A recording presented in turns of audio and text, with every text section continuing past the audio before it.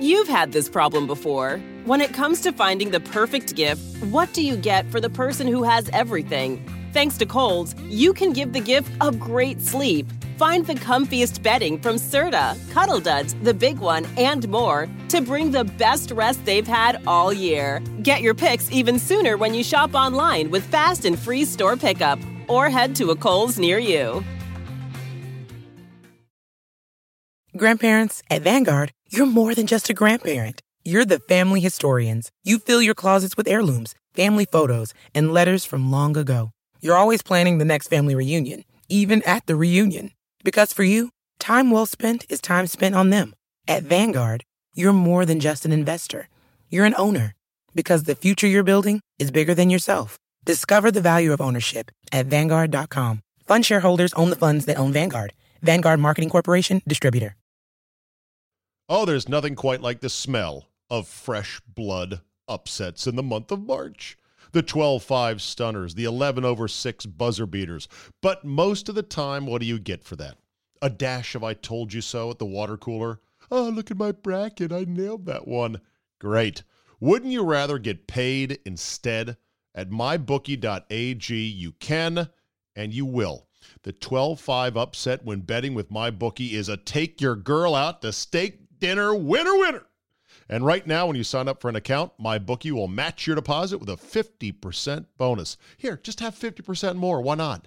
Use promo code ZABE, Charlie, Zulu, Alpha, Bravo, Echo, at mybookie.ag to activate. We're all going to be in office pools, and that's fine. Nobody's going to get the perfect bracket. We know that. But you can make a killing at tournament time by seeing the big mistake coming and pouncing. So let's go, people. MyBookie will match your deposit with a 50% bonus. Use promo code ZABE to activate the offer. You play, you win, you get paid. Only at mybookie.ag. Today on the ZabeCast, I'm alive, but I'm marginally poorer thanks to an ice-cold stretch of betting tournament games at Zabe Vegas 2019. Full weekend recap. Was Purdue UVA the best tournament game ever? We'll talk replay, third base and blackjack, Sergio Garcia, and a whole lot more. All that and why if you don't protect your voice, you don't have your superpower. All that and more locked and loaded, so buckle up and let's go. Here we go.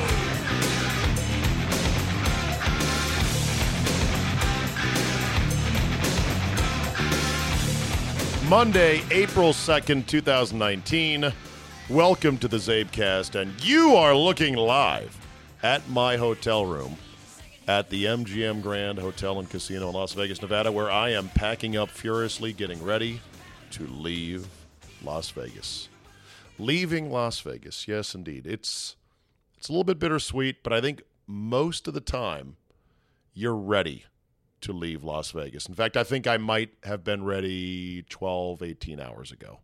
Although I'm enjoying a nice leisurely morning, watching SportsCenter, watching ESPN's College Game Day, break down the Elite Eight games from yesterday, including, I think, and I'm going to have to do the work on this, I think it's the greatest NCAA tournament game ever. And that would be Virginia-Purdue. Now, I know I got a lot of grief for this on Twitter when I said it.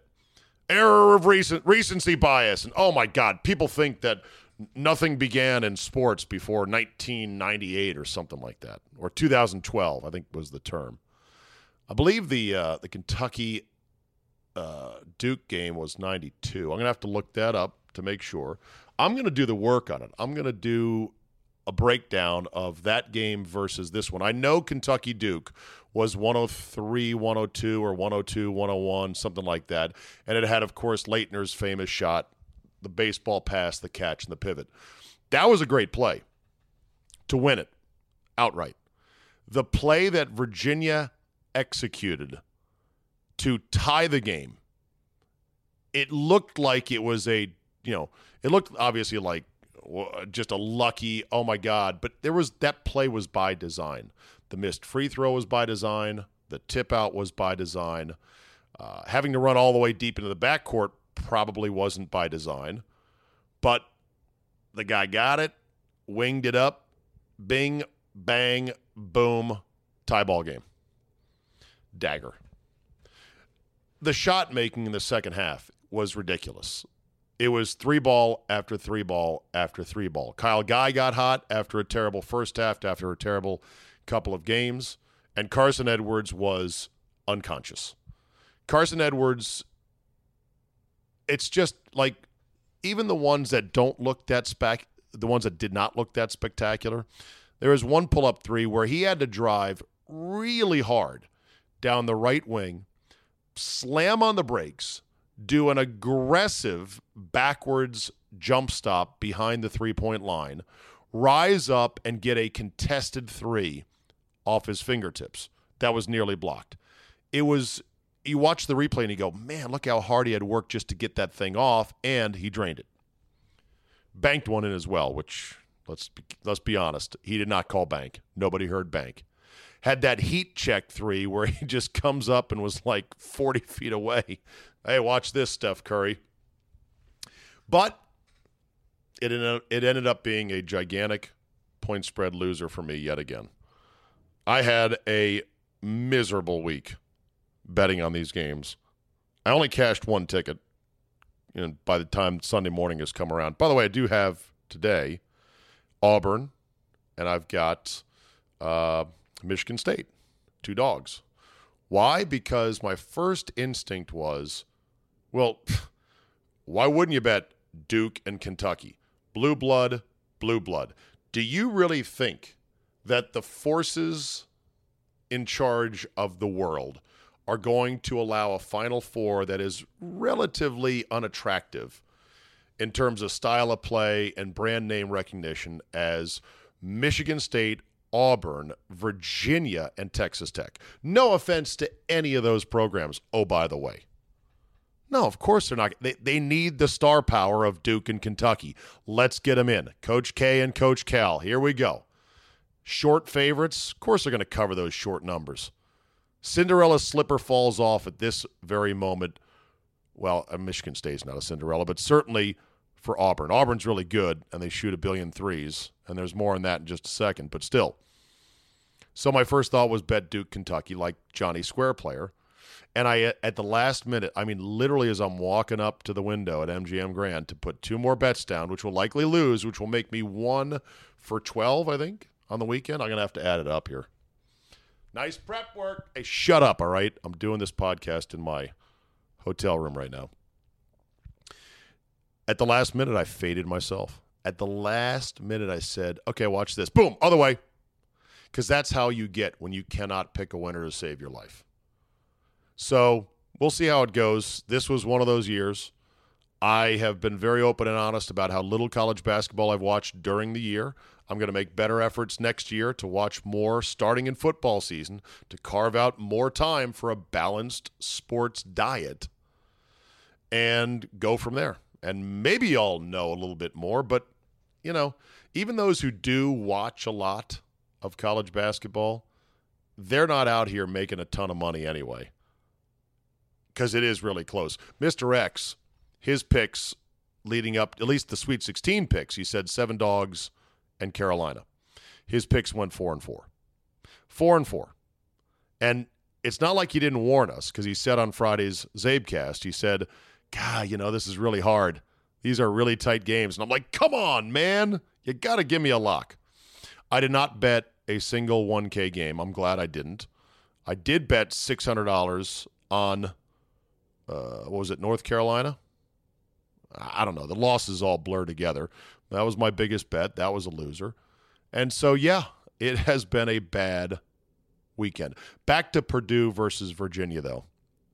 So there I am, watching the game with Gitter and Maddie, and we're at Tom's Urban at New York, New York. Incredible food, by the way. Had a big TV right in front of our face, so it was a very good place to watch. And the whole time I'm saying, yeah, I've got Purdue plus 4.5. I'm looking good. Purdue thought they had the game won when they got fouled with 5 seconds left, and they went to the line. And they thought, this is it. Bing, bing. We're good. Make them both. 4-point lead. The facial expressions, just the overall mood. And at the time, I said, boys, you got to hit these. Of course, the second one comes up short. And then things begin to unfold in spectacular fashion. And it was, I forget at what point I said, well, of course Purdue's not going to cover the 4.5. Even though after Virginia went up 3 and Purdue has the ball with 2.6 to go, or no, 5.6. Yeah. It was 5.6, Purdue had the ball. I started doing the math. Okay, it's going to take 2 seconds to get to half court, most likely. It's going to take 2 more seconds in the air for the ball to hit the rim or go in, which would be great. It'll take at least 1 second for the ball bouncing off the rim into somebody's hands. Now we're at 5 seconds. All I got to worry about is 0.6 of a second. I think we're good. And it was at that point that Purdue said, hold our beer. Because the play they drew up, which I understand the logic, Carson Edwards said they were going to foul me at half court to prevent me trying to take a long 3. And that was the strategy that Matt Painter employed on the other end, which I agree with. I am a foul instead of letting a team take a 3. But this is a lesson. Sometimes a perfect short free throw, tap out, secondary bucket for the hard way 3 does happen. It does happen. You got to remember that. So I'm sitting there going, I think we're good. I think we're golden. I've done the math. 2 to here, 2 in the air, 1 off the rebound. Worst case, 0.6. We're good. We're good. And then, well, you saw it. Ball off the hands, turnover, just enough time with 1 point, whatever it was, to foul and have 2 free throws go in. Son of a bitch. And here's the funny thing. I was happy for Virginia. I was elated for Tony Bennett. I have a sister who went to Virginia. I feared even calling her on Monday if Virginia had lost. Mr. X went to Virginia. He's a guy. I live in Virginia. That's essentially the program of record in the state. Sorry, Virginia Tech fans. I wanted Virginia to win. And I didn't have a ton of money on the game. It was $100. It's not nothing. But after losing all these other bets, what's another 100, right? You just peel them off like singles. So even though I was happy for Virginia, and even though the way Purdue failed to cover 4.5 is now the stuff of legend, is comical, is ridiculous, is absurd, it's the kind of thing that'll be, of course, on Van Pelt's bad beats. And it may not even be the worst beat of all time. It felt bad. It's up there in the pantheon, I think. Only Scott and Stanford Steve really know what constitutes super bad beats. It felt bad. What's weird is that the losing stung me.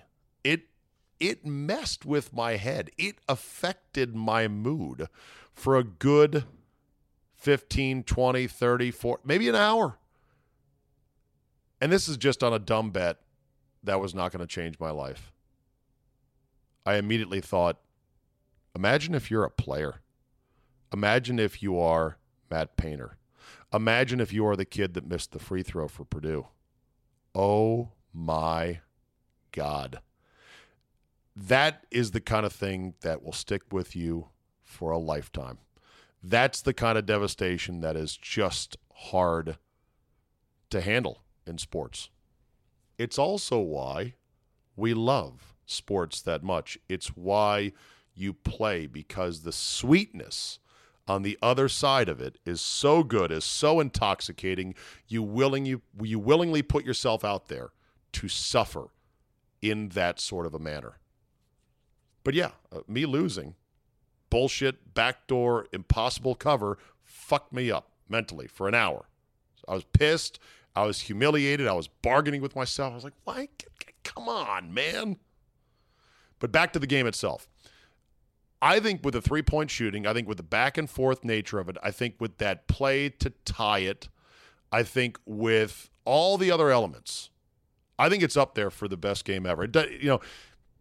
I know that at some point, Duke, Kentucky, which is regarded as the greatest college basketball tournament game of all time, or at least up there, will get surpassed by someone or something.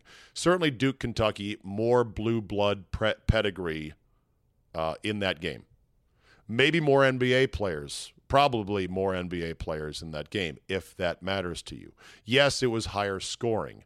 Yes, it was, well, I think it was also Elite Eight, so that's similar. I'm going to go back and watch. People say, oh, the level of play back then was much better. Well, was it? Define better play. I bet, and this is what I need. Somebody sent me a link. Somebody, could you please send me a link, of that entire game on YouTube, somewhere I can watch the entire Kentucky-Duke regional final game. And then I'll do a little book club. I'll write down in the 2 columns, And I do think the bad beat element, because we are living in a gambling age in sports, I think absolutely the bad beat is a tick mark in favor of this game being greater than Duke versus Kentucky. You can argue with me with that all you like, but I believe that every little circumstance, including controversy, including fights, and any little spice, the spice that goes into making a game great and memorable, has to count when you're evaluating, is this one actually better than one that happened years ago? All right, back home, I had to insert this into the Zabecast today. I went 2-0. Yes! Finally. 2-0 on a day betting basketball. Hallelujah. As I like to say, I didn't go 3-9 on my bets out there at the Sweet 16. No, I just ran out of games. That's all. I finally turned the corner. I finally figured it out. How did I decide to bet Michigan State and Auburn? It was simple. I was walking to the sports book at the MGM Grand to place a couple of bets on my way out of town, which I normally don't do, believe it or not. Usually, by the time I'm done in Vegas, I'm like, okay, I'm done. I don't need to bet anymore. I don't want to go through the hassle of mailing the tickets in. So I usually don't bet if I'm not going to be there to cash in the tickets. Well, I did anyway. I said, fuck it. I have been so ice cold. I need to just keep shooting and just see how these 2 games go. So I'm walking to the sports book, and I'm literally thinking, Duke and Carolina, Duke and Carolina, Duke and Kentucky, Duke and Kentucky, Duke and Kentucky. And literally at the last minute, I switch. It was a beautiful thing. So I'm watching the Auburn-Kentucky game in a variety of ways. I watched the first 10 minutes in my hotel room. I watched the next off and on, I forget how much time, in the cab, on my phone, in the airport, at the bar, on the plane, waiting to take off or waiting to push back. And by the time we were ready to push back, it was overtime already. And this particular 737 on United had the DirecTV televisions in every seat. And they gave you DirecTV for free. Once upon a time, they made you pay for that DirecTV with your credit card because they had a credit card slot next to the TV. And I remembered, oh yeah, they used to make you pay for this. JetBlue used to give it. They were the first ones to give it to you for free, as I recall. Nowadays, many of the airplanes just say, here, download our app, log on to our Wi-Fi, watch on your device. It saves a lot of trouble with, putting a TV in every seat, which can go wrong and can, adds weight to the plane and wiring. Makes a lot more sense. So this plane had the TVs in there, and they were giving us the game for free. And I was like, yes. So I'm sitting there. It's a 3-point game. I believe P.J. Washington just hit a 3 to cut it to 3. I'm sitting on Auburn plus the 2.5, whatever the number was. Might have been more. They're going to win outright, hopefully. They're ahead by 3. And then they cut off the television for the pre-flight safety video. Once upon a time, airlines would have the stewardesses and stewards give you the in-person demonstration with the microphone and attach the buckle firmly and snugly in case of a water landing. No smoking here. Lavatories there. Exit lights. Assist in the case of an emergency. Blah, blah, blah. They're done in 40 seconds. That's how it used to be. Now, United has a high production value, high concept recorded safety instruction video that took, I kid you not, 5 minutes and 26 seconds. And of course, I'm just dying. Like, I can't watch the game. I tried to get my app to work. I tried to get my app to work on my phone. That wasn't working. Finally, they're done with all that rigmarole. A couple other ads come on, and they flip it back to television. And at that point, Bruce Pearl and the Auburn Tigers were cutting down the nets. Winner, chicken dinner. I was very happy for that. And so Auburn makes their first Final Four in school history. And as Bruce Pearl said after the game, look, we're like the Cinderella story in this tournament, although I'd say Texas Tech is. He said, look, at Auburn, we're good at everything. We win championships in everything. It's just men's basketball that hasn't been very good as of late, or maybe since Charles Barkley was there. Trying to think of the last relevant Auburn basketball team not involving Charles Barkley. Who else went to Auburn? What other decent Auburn team? Players from Auburn? Scratching my bald head. I can't remember. Anyhow, they did it, Auburn did, without Chuma Okeke, who came to the arena when he thought he was in too much pain to be there. He did not fly home for immediate surgery on his blown-out knee. That'll happen on Tuesday. They're not sure if he'll make it to Minneapolis for the Final Four. But he told teammates he was in so much pain he was going to watch the game from his hotel and then catch up with the team afterwards, win or lose. Well, at some point he said, fuck it. I don't care about the pain. I got to be there. I got to support the team. Got to support the team, as Putty said. And he showed up with like 16 minutes to go. Inspirational story. He looked in pain. I'm like, God, he looks like he's really sad that he's not playing and that he's hurt. No, I think it was just he was in a ton of pain. Horace Spencer played in his place and shot the three at the end of regulation that didn't have a chance and really was not the last guy in the world you want shooting a three. He's made 3 threes all season long, but they didn't run a good set to get anyone a good look. The two small guards for Auburn were awesome. Bryce Brown and point guard Jared Harper. And according to post-game stories, the one I read in The Athletic, they said the halftime message from Bruce Pearl was, we're going to give Bryce and Jared the ball and everybody else get the fuck out of the way.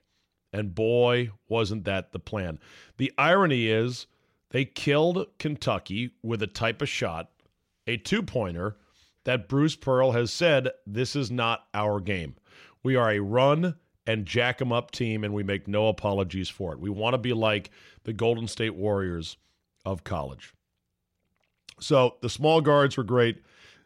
Kentucky, talented, big, future NBA players, but they played like Kentucky does a lot of times in tight games. You got to have a good possession. You got to have got to run a good play to get a good look from somebody you want. They just have a hard time doing it. Coach Cal is now 0-4 in Elite 8 games that go to overtime if you care about stats like that. Quick point about ESPN highlights. So they led with the Michigan State game, which makes sense. Michigan State Duke, and they had a pretty meaty highlight package. The Auburn-Kentucky game, the announcer, Zubin Mehenti, I believe, says another instant classic in this one, and they then showed 4 highlights. Let's go to Auburn-Kentucky, another instant classic, and we start with 16 seconds to go. Wait, what? They showed 4 highlights. They showed the McLemore steal and layup. They showed the block at the end regulation by him. And they showed a missed 3, I think, as well. And then, like, Bruce Pearl cutting another nets. That's it. 4 highlights. Hey, ESPN. I just got off a flight. I didn't see all the game because I was traveling from my hotel to the airport, and then that stupid fucking instructional video wiped out the last several minutes of the game. Could you give me a meaty highlight package? I thought you were going to get back to doing that. Now, it's possible that because CBS, Turner, TNT, True, and all that, they own the rights, that there is a limit on the number of highlights or the limit on the number of total minutes of footage they can use because they don't own the rights to this. That's quite possible. I just wish they would disclose that. I wish they would say quickly, we can only show you 4 highlights because of rights restrictions. At least then we know. You watch ESPN, the so-called worldwide leader in sports, and you see them run 4 fucking highlights from one of the 2 Elite 8 games of the day, including a game that your own anchor just described as a, quote, instant classic. I think that was an overstatement, but still, makes no sense. Also, ESPN had this graphic from their research department. And I had to pause it and read it 4 or 5 times to figure out so what? Their stats said the Final Four will feature multiple teams making their first Final Four appearance for the second time in 3 seasons. Huh, what? Yeah, the Final Four will feature multiple teams, meaning 2 or more, making their first ever appearance in the Final Four, and this will be the second time in 3 seasons that has happened. Hey, how about that? So what?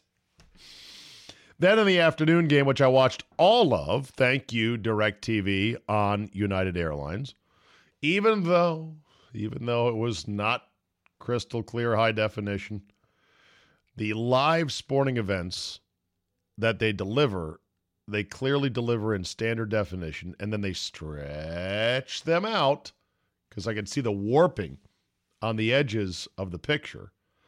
And even worse was that it wasn't a 16:9 aspect ratio of a true high def. It was actually a letterboxed, almost a 2.35 to 1 anamorphic, whatever the long, really wide aspect ratio is for certain big movies.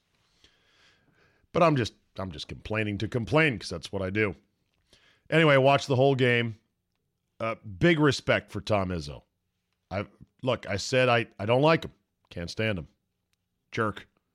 Big respect, though. And he was like something like, 1-11? 1-12 against K and Duke in the tournament? Talk about slaying your El Guapo. This was probably not, in fact, not even probably, this was clearly not his most talented team in terms of personnel. And they had a guy in Kenny Goins who hit the big 3, who was a walk-on to start his career. Pretty incredible. They outran Duke in terms of fast break points. Fast break pointed them 20-4. And they also ran better half-court sets. They actually got post points on easy inside shots. They even missed a couple of bunnies, did Michigan State. They were just more cohesive. Zion was great. Again, I love watching this guy play. He is so explosive, so quick. He has guard-like ball handling and ball awareness and dribbling skills and spin moves and everything else. And he's just big and thick and nasty. And I don't know where he's going to be exactly on the floor at the pro level, but I know he's going to take to the pro game like fish to fucking water. It is not going to be a problem. And afterwards, they had a shot of him walking down the hallway, and he was bawling. And I love that. Not that I care about seeing young, grown-ass men cry. I just love that it matters that much. R.J. Barrett missed the free throw, down to 5 seconds left. Had to intentionally miss the second one, still had another look at it, didn't get a shot off. It just, comes down to it. Bad free throw shooting team and not enough three-point shooting for Duke. Cassius Winston was incredible. 20 points, 10 assists, 1 turnover. 1 turnover. 20, 10 assists, 1 turnover. And I went 2-0. So there you go. 3-8. 3-9. That's 12 games. 8, 4, 4, and 4. Yeah, 12. 3-9. Actually, 3-8 because I didn't bet the Virginia-Oregon game at Mr. X's request because that's his team, Virginia. I wish I'd bet it. I probably would have lost it, but it would have given me a more accurate record of betting on the games. 3 wins, 8 losses. And like I said, it's not that I was cold as ice. It's that I ran out of games. I finally got my mojo on Sunday. I just ran out of games, which means I can go heavy on the Final Four. Final Four is set. First game, 6:09 in the East on Saturday. 5th seed Auburn against 1 seed Virginia. Virginia is a 5.5-point favorite. I think a lot of people are going to like Auburn in this one. I'm going to lean Virginia and lay the points. Full analysis description later on this week. Texas Tech, Michigan State's your nightcap, 8:49 p.m. in the East, give or take, depending on how long the first game goes, depending on how many replays there are. Michigan State is a 3-point favorite in that one, and I'm tempted to take Texas Tech plus the 3. Reasons, analysis, and other supporting arguments to be determined. These are leans, people. These are leans. They are leans from a man who went 3-9. Oh, there's nothing quite like the smell of fresh blood upsets in the month of March. The 12-5 stunners, the 11/6 buzzer beaters. But most of the time, what do you get for that? A dash of I told you so at the water cooler? Oh, look at my bracket. I nailed that one. Great. Wouldn't you rather get paid instead? At mybookie.ag, you can and you will. The 12-5 upset when betting with MyBookie is a take your girl out to steak dinner winner. And right now, when you sign up for an account, MyBookie will match your deposit with a 50% bonus. Here, just have 50% more. Why not? Use promo code ZABE, Charlie, Zulu, Alpha, Bravo, Echo, at mybookie.ag to activate. We're all going to be in office pools, and that's fine. Nobody's going to get the perfect bracket. We know that. But you can make a killing at tournament time by seeing the big mistake coming and pouncing. So let's go, people. MyBookie will match your deposit with a 50% bonus. Use promo code ZABE to activate the offer. You play, you win, you get paid. Only at mybookie.ag. As you go to Vegas over the years, you learn little things, you pick up little things. You start to go, okay, you know what? Next time, make sure to do this or make sure not to do that. I learned this trip, protect your voice and manage your energy and your sleep levels, because if you don't have your voice, which I did not on, Friday night, Saturday night? Actually, it was Friday night. I didn't have my voice because the night before I was pretty, I was yelling and I was shouting at guys and gals to come take their turn at Pop-A-Shot. That probably blew out my upper register the most, saying, come on, get over here, it's your turn to shoot. Really should have brought my megaphone. Very handy in these situations. So I didn't have my voice, and I didn't sleep enough during the day. I didn't nap enough on Friday afternoon after playing golf in the morning at 7 o'clock. Now, you might say, well, okay, Zabe, just stop playing golf on this trip, you idiot. But I like golf. I like being out there at Bally High in the morning. It's great. We got around in 4 hours. We blasted around in 4 hours, and me and my guys said, okay, let's get out of here. Let's not wait for the last group to finish like we typically do. And we literally had In-N-Out Burger in our mouth before the final group put in the flag on 18. I was like, yes. So we get back to the hotel, and I should have shut it down hard and shut it down quick and got maximum sleep. I didn't. I got about an hour, if that. I kind of woke up. Somebody texted me. Then I started watching TV. Then I started surfing the internet. Next thing you know, I'm like, you know what? An hour of extra sleep is fine from the 4 hours last night. I'll be good. Well, by about midnight, 11 p.m., downtown, I was not good. My voice was shot, and my energy was very low. But I was powering through it until about 3 in the morning with Gitter and Matty Morse and a couple other guys, Scotty Shirey, his wife Tina, and their friends. So we're at the D. And here's the lesson about your voice, at least for me at least.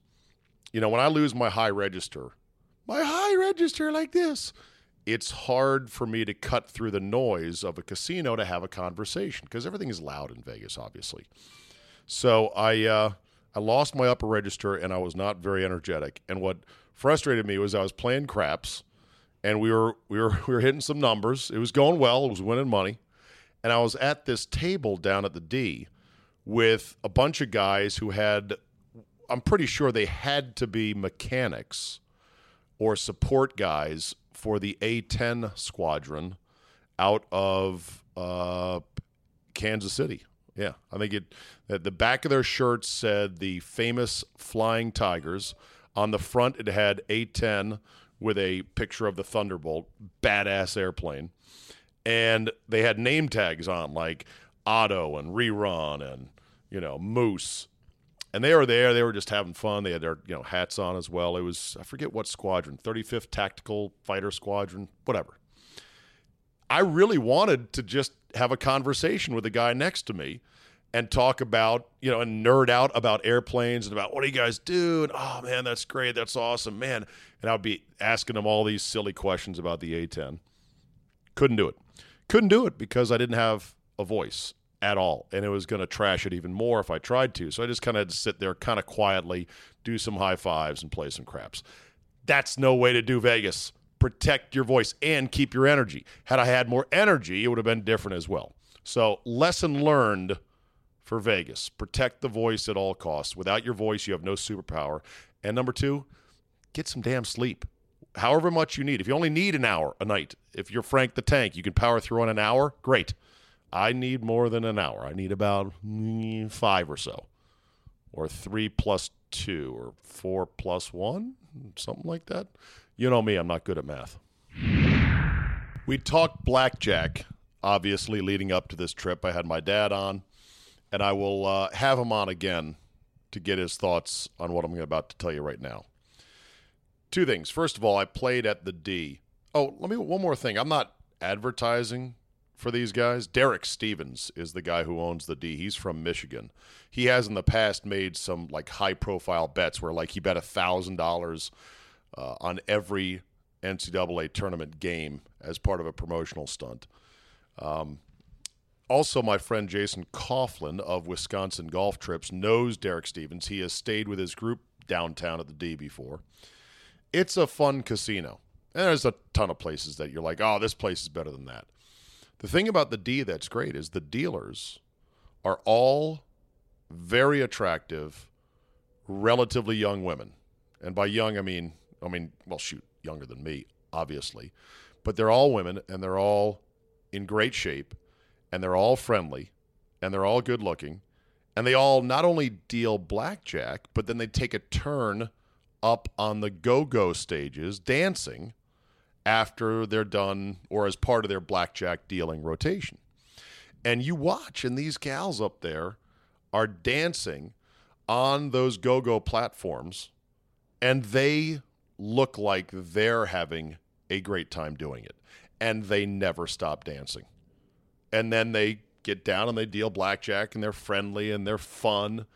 And I'm just thinking, man, how does he get women who have that kind of energy and enthusiasm and positive spirit and can count accurately enough to deal blackjack? Because they're all good dealers as well. They're not like, how much is this?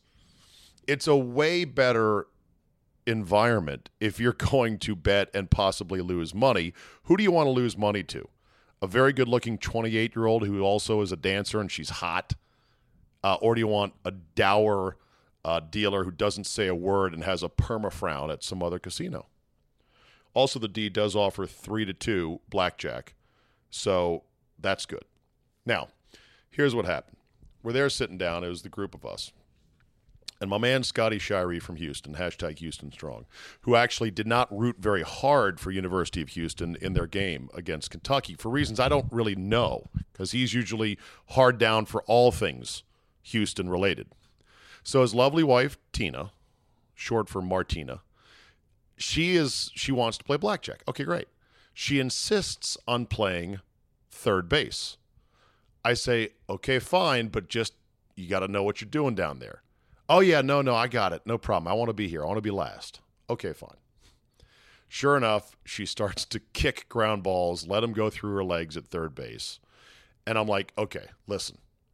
Because she's obviously hitting on the wrong hands against dealers 5s, 6s, and 4s.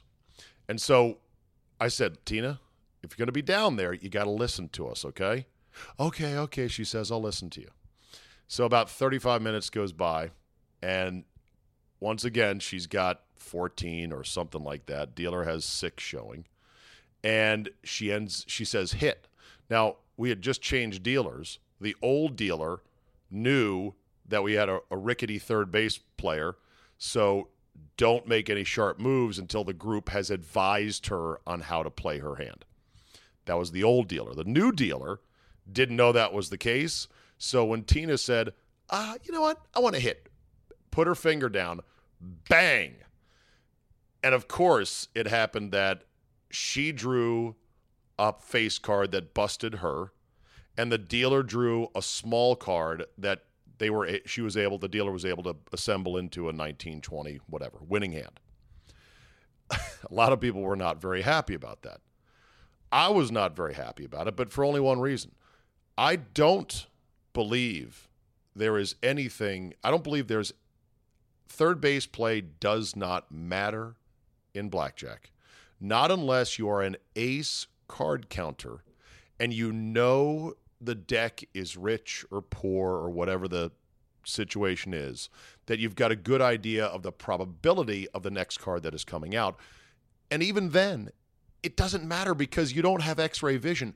What's under the dealer's 6, which looks like a bad hand, could be a 10, which would be great for the table and would set up a very convenient bust situation, or what's under that 6 could be a 5 or a 4. You don't know unless you have x-ray vision. So it doesn't really matter to me. But after good old Tina did that for the second time, I said, okay, let me call her up. You know what, guys? I'm going to go play some craps. Have fun. I'll be right over here. And I wasn't mad. I smiled. I was not yelling at her or anything. It was just too much work because the entire table is yelling, no. And she says, I want to hit, and puts her finger down and takes a hit. It was just going to be a little bit too much of, okay, waiting for Tina. Is she going to listen to us? Is she not going to listen to us? What's she going to do? I was told, though, that she did follow instructions very nicely after that. But just for anyone listening out there, including you, Tina, or Scott, I had no malice in my heart. It was just I wanted to play craps anyway, and I was going to get a little bit impatient with having to coach up our third baseman. But otherwise, I don't believe that it matters. And I'm sure someone's going to send me a link or an article or a long email saying, you're wrong, it does matter, and here's why. And I will read it to a certain extent, but I don't believe in it. Let's talk replay. I know you guys love it when I do. It's the worst. It continues to be the absolute devil's spawn. And it still doesn't work. You saw the Texas Tech game against Gonzaga. You saw the play in which the guy for Texas Tech who made the block and then saved it was out of bounds by, 3 feet. His entire foot was out of bounds. And yet they didn't make the call. The referee was looking right at it, didn't make the call. And where was replay? Where was replay to go fix it? Surely that's a big play that helped swing the game in Texas Tech's favor, right? Isn't the point of having replay so we don't have a team make the Final Four or win a championship on a bad call? Well, where was it? I don't even know why it wasn't reviewed. I don't even know the mechanics of what is or is not or how you review certain things in college basketball. I just hate replay that much. I've taken no time to investigate and not to investigate. I've taken no time to sit down and say, okay, here are the rules. Here's what gets challenged when and everything else. Yeah, way to be a professional. Shut up. I literally don't. I don't care. I hate it that much. It is so... And yet, you people that still believe in replay, guys like Tim Murray, guys like Scott Lynn, I hate you guys. I hate you in a sports sense. I want a fucking divorce from you assholes. You fairies. Everything's got to be fair. We got to have replay because, we can't have bad calls stand. From a sports standpoint, from a human standpoint, I love Scotland. I love Tim Murray. Sports standpoint, I can't stand you. I want to divorce you. I want to live in a world without you and the way you think and the way you want these games to go. I want to live in a world over here with my people who realize games are imperfect. There are bad calls. You can't fix them all, so therefore, don't try to fix some. Yeah, that's it. That's my point. So you're saying don't try to fix it at all? Yes, exactly what I'm saying. Because trying to fix some introduces just another random set of errors on top of an existing set of errors. And then it delays the game. It ruins the flow. And at the end of the day, they are just games.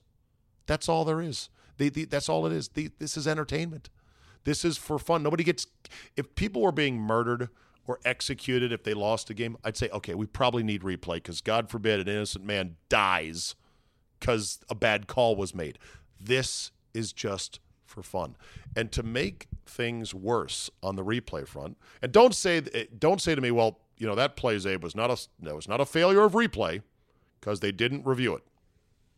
Hey, I saw in the Duke game against Virginia Tech, Zion Williamson deliver what clearly to me was a giant swinging elbow to the head of a Virginia Tech defender, which should have been a flagrant foul, and they looked at it, and we're watching while we're having dinner, and we're watching, and they come back and nothing.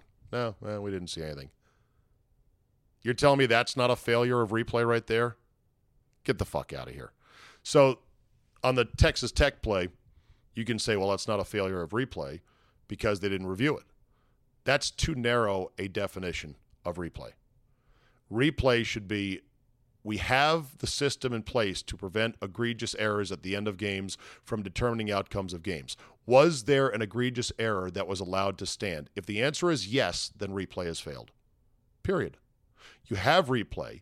You interrupt the flow of the games. You make people stand around and wait. You give teams timeouts they don't have and don't deserve to set up plays while otherwise meaningless little things are being reviewed. Okay? That's the system in place. If something happens that is an egregious error under the watch of replay, then guess what? Replay has failed. I am more dug in on this than ever, and sadly, it's going the other direction. They're going to add more layers and more layers. As we saw in the NFL. Now with the NFL and pass interference in the final 2 minutes, including pass interference not called, congratulations, people. You're going to have some fun in store this fall. Every end of game Hail Mary, we're going to go to the videotape on that and see who pushed who grabbed who. You'll have an easier time sorting out what your kids do in the backseat of your car on a long road trip. Mom, he touched me. Billy's over on my side of the car. He took my Game Boy. Ugh. Oh, well, let's see. There was a grab here and a push here. Was that really PI? Who knows? Richard Sherman apparently has said he hates it because it basically gives the outcome into the hands of somebody not at the stadium in a room in the office of league headquarters. He's right. He's right. Why would we as fans ever want the outcome of these games to be put in the hands of somebody not at the stadium, not wearing a striped shirt? Why? These are just for fun. This is hell. This is literal hell. I hate you people that love replay. Fuck off. Die. Go away. Go watch your own shitty sports world with replay in it. I want me and my people to leave and reform our own sports without fucking replay. Okay. End of rant for now. All right, let me respond to some tweets or comment on some tweets here on the Zabecast. This, I think, is making Twitter work for me. I am collecting, I'm aggregating, I'm being made aware of certain things in sports. And instead of me tweeting out my responses and giving that content, meaning my opinion and my thoughts and my interaction on Twitter for free, for no money, I will respond to them here on my own venue, in my own forum. Darren Ravel tweets that the Niners have sold 2 spots in their war room for the upcoming draft for $22,000. The money goes through the 49ers Charity Foundation. Well, well, well. Once again, this league finds further ways to squeeze more money out of hooplehead fans. They're like, ooh, I want to be in the war room. I'd like to sit in the war room and mock the team. No, boo, don't take him. Terrible pick. You suck. If only I could have bid to be in the war room when Vinny Serrato was the general manager of the Redskins. Hell, I'd do it now for Bruce Allen. I'd say to Bruce, have another Coors Light, Bruce. That's a great pick, boss. Great pick, boss. Here, can I get you another beer? You guys are killing it. Super Bowl. Let's see. What else? Oh, yeah, this. God bless Mike DeCourcy. He gets it. Somebody tweeted, or Dave Pash, who I believe is the Big Ten Network. Men's college basketball. Who's calling me right now, damn it?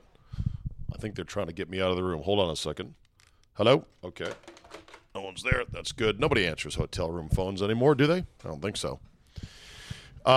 Dave Pash says, men's college basketball needs to change the rule and advance the ball during timeouts in the last minute, i.e. the NBA rule, which is save a timeout to get the ball at half court.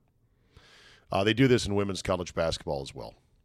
DeCourcy responded, I'm a huge fan of yours, Dave, but this is a terrible take. There is zero competitive logic to support the advance the ball rule. No other sport would tolerate such an abomination to its internal logic.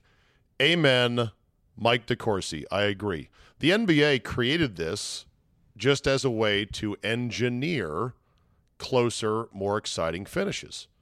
And as I have said over the years, time and time again, the NBA is a highly engineered league.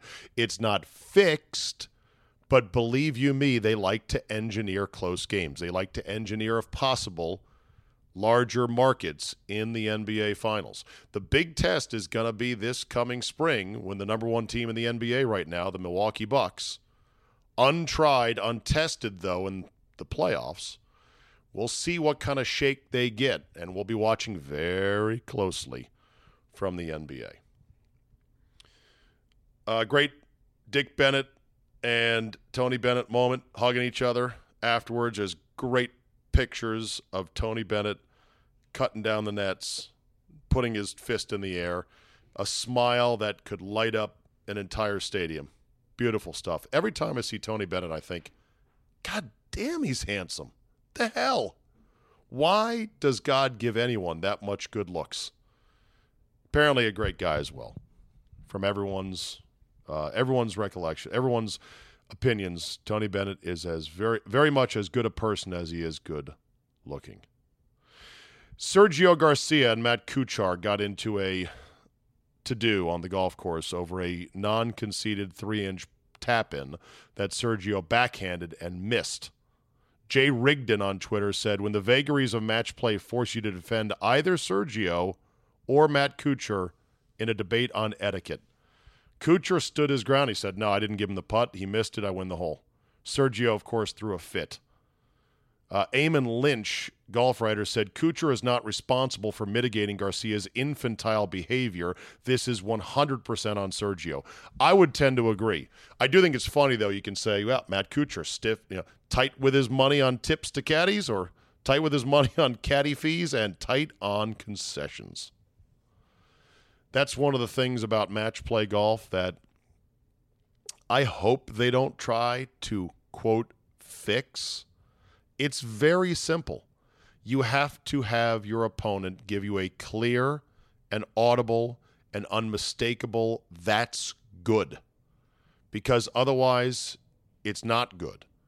It's not hard to do. Some guys in match play will do the quick tap thinking, oh, he's giving me this. And it's a way of trying to shame your opponent into saying, yeah, that was good. Don't worry about it. So fuck Sergio Garcia. Seriously. This guy has completely fallen out of my hot tub. I don't know how you can fall out of a hot tub, but I used to be a big Sergio stan. Big time. I was very happy when he won the Masters. And since then, he's been nothing but a complete and petulant dick. including most recently going crazy at an event over on the European Tour in Dubai, in which he damaged greens and was DQ'd from the tournament. That's pretty rare. And now there's this. Fuck him. Fuck Sergio. Bill Belichick is pushing for more time to work with players, and coaches are lining up behind him, says Pro Football Talk. I'm sure he is, and I'm sure they are, but the union negotiated for less time in front of coaches during the offseason. I don't think they're going to give that up very easily. Doug Gottlieb, Fox Sports Radio, Fox Sports Television, tweeted out that Purdue should have violated the lane on purpose repeatedly, knowing that Virginia wanted to miss to then try to get a two-pointer putback to tie the game. I then dug down into the responses to this strategic thought by Doug, who played at Oklahoma State, and some people said that doing so repeatedly after the second, third, fourth time can result in a technical foul against you as a team. Some have said they've seen it done in high school where a team intentionally does it to try to say, yeah, you think you're going to miss, huh? No, we're going to keep on lane violating until you make it. I don't know what the official rule is. I don't know if it's hard and fast or not, but that's a interesting thought. Alexander Ovechkin has surpassed 50 goals yet again, 50 and 51 the other night in a big win against the Lightning. God bless Ovi. A lot of people thought, maybe not a lot, some people thought it's quite possible Ovi goes straight into the tank this year, that he pretty much shuts it down at this stage of his career, having just won the Stanley Cup, having been drunk in public with the cup and with his teammates for, 3 weeks straight, it seemed, in June of last year. This would have been the year, right, that Ovi could have said, I've played enough hockey. I don't need to try hard anymore. Fuck that. He has had another phenomenal year, and now he joins an elite category of players with 50 or more goals in a season 8 or more times. The only other two, Mike Bossy of the New York Islanders, and the great one, number 99, Wayne Gretzky. Oh, this story pisses me off. Someone, this from the Tennessean.com, Nashville to cut down cherry trees to make way for NFL draft stage. Oh, fuck you, NFL. As a tree nerd and a lover of the delicate, blossoming cherry trees, fuck off, Roger Goodell. Put the stage somewhere else. I don't care if they say, well, the NFL is going to pay to replace the trees, mature trees, crane them in, dig them in. You won't notice they're gone. This is a temporary thing. No, don't kill a tree for the fucking draft. Hold it somewhere else. Man, that pisses me off. What's that, Zabe? You said the NFL would pay to replace the trees? At no cost to the league. That's their mantra. You know they're not paying for shit. Scrolling. Oh, DeMarcus Cousins had someone direct racist language against him. Celtics have banned a fan for 2 years. That's terrible. That shouldn't be happening. But it seems like it might be something that, I don't know, is picking up steam. At least it seems that way. Bradley Beal didn't play the other night for the Wizards against the Jazz. His streak of 158 consecutive games will finally end. Beal had been hurt off and on for the better part of his early career. It was thought that he was going to be just labeled as a perennially injured type player.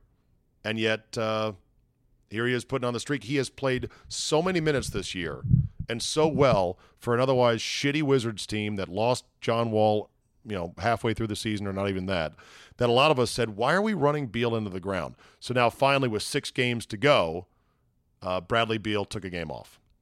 Okay. Good management of his career right there. Speaking of shutting guys down, LeBron James is now done for the year. He will miss the playoffs for the first time in his NBA career. And it's safe to say that year one of the LeBron James in LA with the Lakers experiment has gone so utterly, terribly wrong. Will it get better next year? I would say if I had to bet, and you know me and my betting history, the answer is no.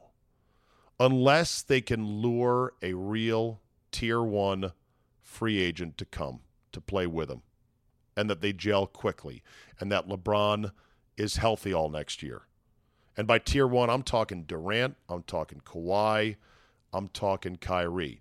But there's going to be so much fluidity this summer in the NBA. I think I heard the number 43% of the league is going to be a free agent or a restricted free agent. It'll be fun. It'll be fun to listen to the rumors and wait for the Woj bombs and hear what Brian Windhorst has to say about who's going where, who's teaming up. But I don't think for LeBron next year is going to be any better per se. I think this is the beginning of the end of his illustrious career.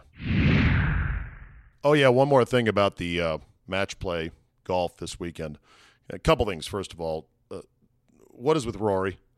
Rory leads the world in fucked up wedges and 9-irons from 390-yard bomb drives. It was just terrible to see him fall apart against Tiger. And kudos to Tiger, the old man, for beating young Rory. I know Rory will probably try to play it off as, well, it's match play. Look at, Beauregard, this guy nobody knows of, Lucas Beauregard, beat Tiger in the afternoon. So, hey, this is what happens in match play. Still, Rory shit the bed. Very disappointing. Good for Tiger. That said, a lot of people wanted to bet Beauregard against Tiger in the afternoon because they figured they'd get good odds on it, and who knows. A number of people went to the sports book here at MGM Grand. They didn't have it, which is disappointing to me, and some were excusing the book by saying, well, it's a late matchup. They'd have to set odds on it, and they only have like an hour window between the early match and the late match. And I said, but they're a sports book. This is what they do. This is all they do. Of course people are going to want to get action on Beauregard versus Tiger. Put it up there. Make a line. Set it. Boom. Anyway, this all square thing now being called Tide is it's the biggest farce ever. Tide. Many of us golfers for the first time saw this on TV and said, wait, what? Tide? So-and-so is tied in the match? Guess where it comes from? The USGA. In these rule changes that they implemented, the USGA changed the terminology in match play. They got rid of all square and replaced it with tied. Well, what's the difference? There is no difference. It's just a name change. They thought, well, we'll modernize the word. Okay, well, when are we going to take love in tennis and make it 0? Why don't we call goals and runs in hockey and baseball points? Because it's the same thing. Let's simplify it. Let's dumb down everything in sports because, I don't know, some bureaucrats are in charge. Asinine. The injured list in baseball instead of the disabled list, presumably because disabled people were, or some organization, I guess, complained. I'm not even sure any organization of any group of people who are considered disabled, whether it's physically or mentally, actually complained to Major League Baseball. I don't know that. I don't remember that. It may just be that baseball got woke and said, yeah, we should probably change it. Fuck that. It doesn't matter. We have got to get over ourselves in society on these little words and this constant, oh no, that might hurt somebody's feelings. There's no bad intent for saying somebody's disabled. Hell, back when they invented the disabled list, I can guarantee you Babe Ruth was fucking disabled. He was disabled because he fell off a train car, stone drunk, running away from 2 hookers, and really fucked up his leg. He was definitely disabled for a while there. That's why they used it. Otherwise, stop changing all these terms. In fact, I'm going to use all square for the rest of my life. I will make sure to find a USGA official, and I'll go right to his face and say, all square. Hey, how you doing today? Do you have any, do you need any sodas for your golf cart? No, I'm all square. In fact, I might have a little running gag with my golf buddies during a round. who can say all square, who can use all square legitimately, appropriately, the most times during a 4.5-hour round of golf. Yep, I'm all square. Tied. We're tied now. Ridiculous. All right, let me end on some thank yous. Thank you, most importantly, to the MGM Grand and Level Up, the gaming area, for hosting us. It really was the perfect venue for Zabe Vegas. Thank you to Nate Gray in the marketing department for MGM Properties for helping set this up and dealing with all my little emails throughout the year. You know, he's got a million things going, and I'm emailing him details 5 months in advance. Because what else I got? What else do I have to work on? What else am I looking forward to during the dead of winter but Zabe Vegas? So thanks to Nate and their staff for really coming through. Thanks to Chris Broussard of Enlutions.com, my marketing director, podcast guru, and jack of all trades. He came out here and he was Johnny on the spot, did everything I asked. He helped set up the stage. He ran the Pop-A-Shot tournament. He was good company, and I can't thank him enough for all those efforts. Thanks to Mr. X and Charch for coming out to be part of the experience and part of the show. I got to shoot craps with Mr. X. That was on my list of things to do. Check. We both won money, which was nice. And I got to drink bourbon with Charch at the MGM Grand at Whiskey Down. Check off my list. Both guys were great on stage and helped make the show go that much smoother. And all the fans, all you guys who came out, listeners, really enjoyed meeting them and talking to them. And, of course, most importantly, thank you to everyone who came out, who took a leap of faith, who paid me the $64 for a T-shirt, a coin, a Pop-A-Shot contest, a trip to the Vegas sign for a picture, and, of course, a night at Hakkasan where, yes, Little John turned down for what? Was the featured DJ, and, yes, yours truly, El Baldo, left early. I ghosted about a half an hour prior to him coming on at 1 a.m. I know, I suck. Look, I wanted to not feel terrible on the golf course the next morning. I needed my 5 hours of sleep, give or take. I didn't know he was coming on at 1. They didn't really say, okay, everybody, Lil John's coming on here in just a few minutes. You had to wait. It could have been 1:45. It could have been 2:15. I had no idea. I left. But thank you to all the listeners who came and had a great time, became like a family, shared stories with me of how they listen and how long they've been listening. Thank you to Farmer Doug from Montana, who filled in for golf, a late scratch we had.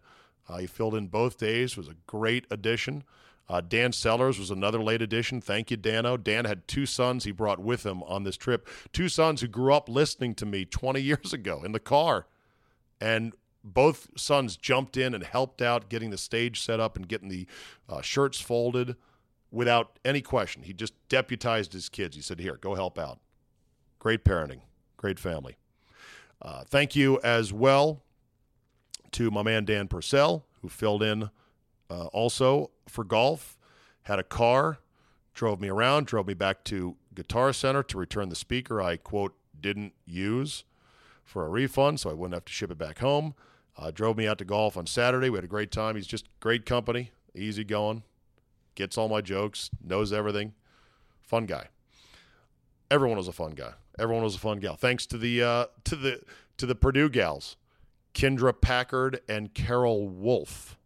They were pure energy, and they were good eye candy, spirited, married. I don't want to say middle-aged. It sounds insulting. They didn't act their age, I'll tell you that much, though.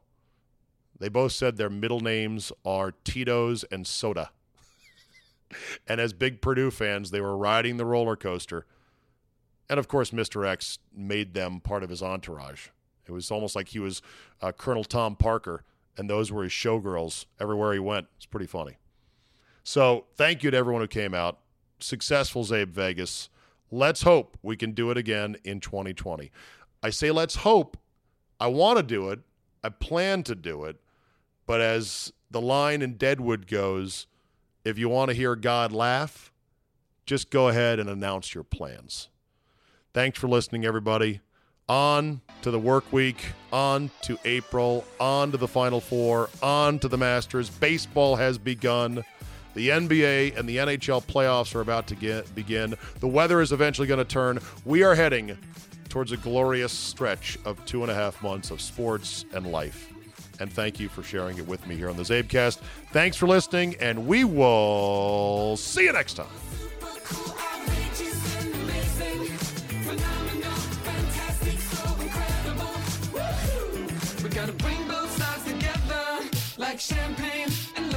Oh, there's nothing quite like the smell of fresh blood upsets in the month of March. The 12-5 stunners, the 11/6 buzzer beaters. But most of the time, what do you get for that? A dash of I told you so at the water cooler? Oh, look at my bracket. I nailed that one. Great. Wouldn't you rather get paid instead? At mybookie.ag, you can and you will. The 12-5 upset when betting with MyBookie is a take your girl out to steak dinner winner. And right now, when you sign up for an account, MyBookie will match your deposit with a 50% bonus. Here, just have 50% more. Why not? Use promo code ZABE, Charlie, Zulu, Alpha, Bravo, Echo, at mybookie.ag to activate. We're all going to be in office pools, and that's fine.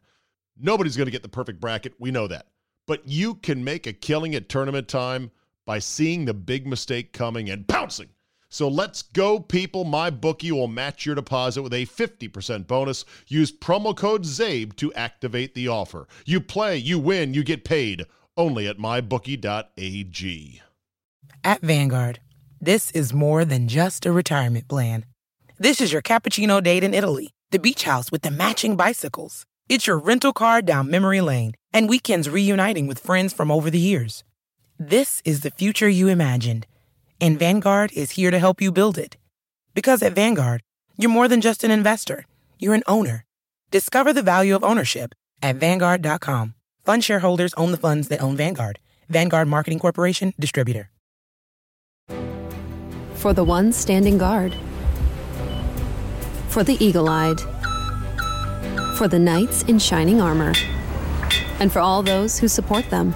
We are Grainger, your experienced safety partner, offering supplies and solutions for every industry, committed to helping keep your facilities safe and your people safer. Call, click Grainger.com/safety, or just stop by. Grainger, for the ones who get it done.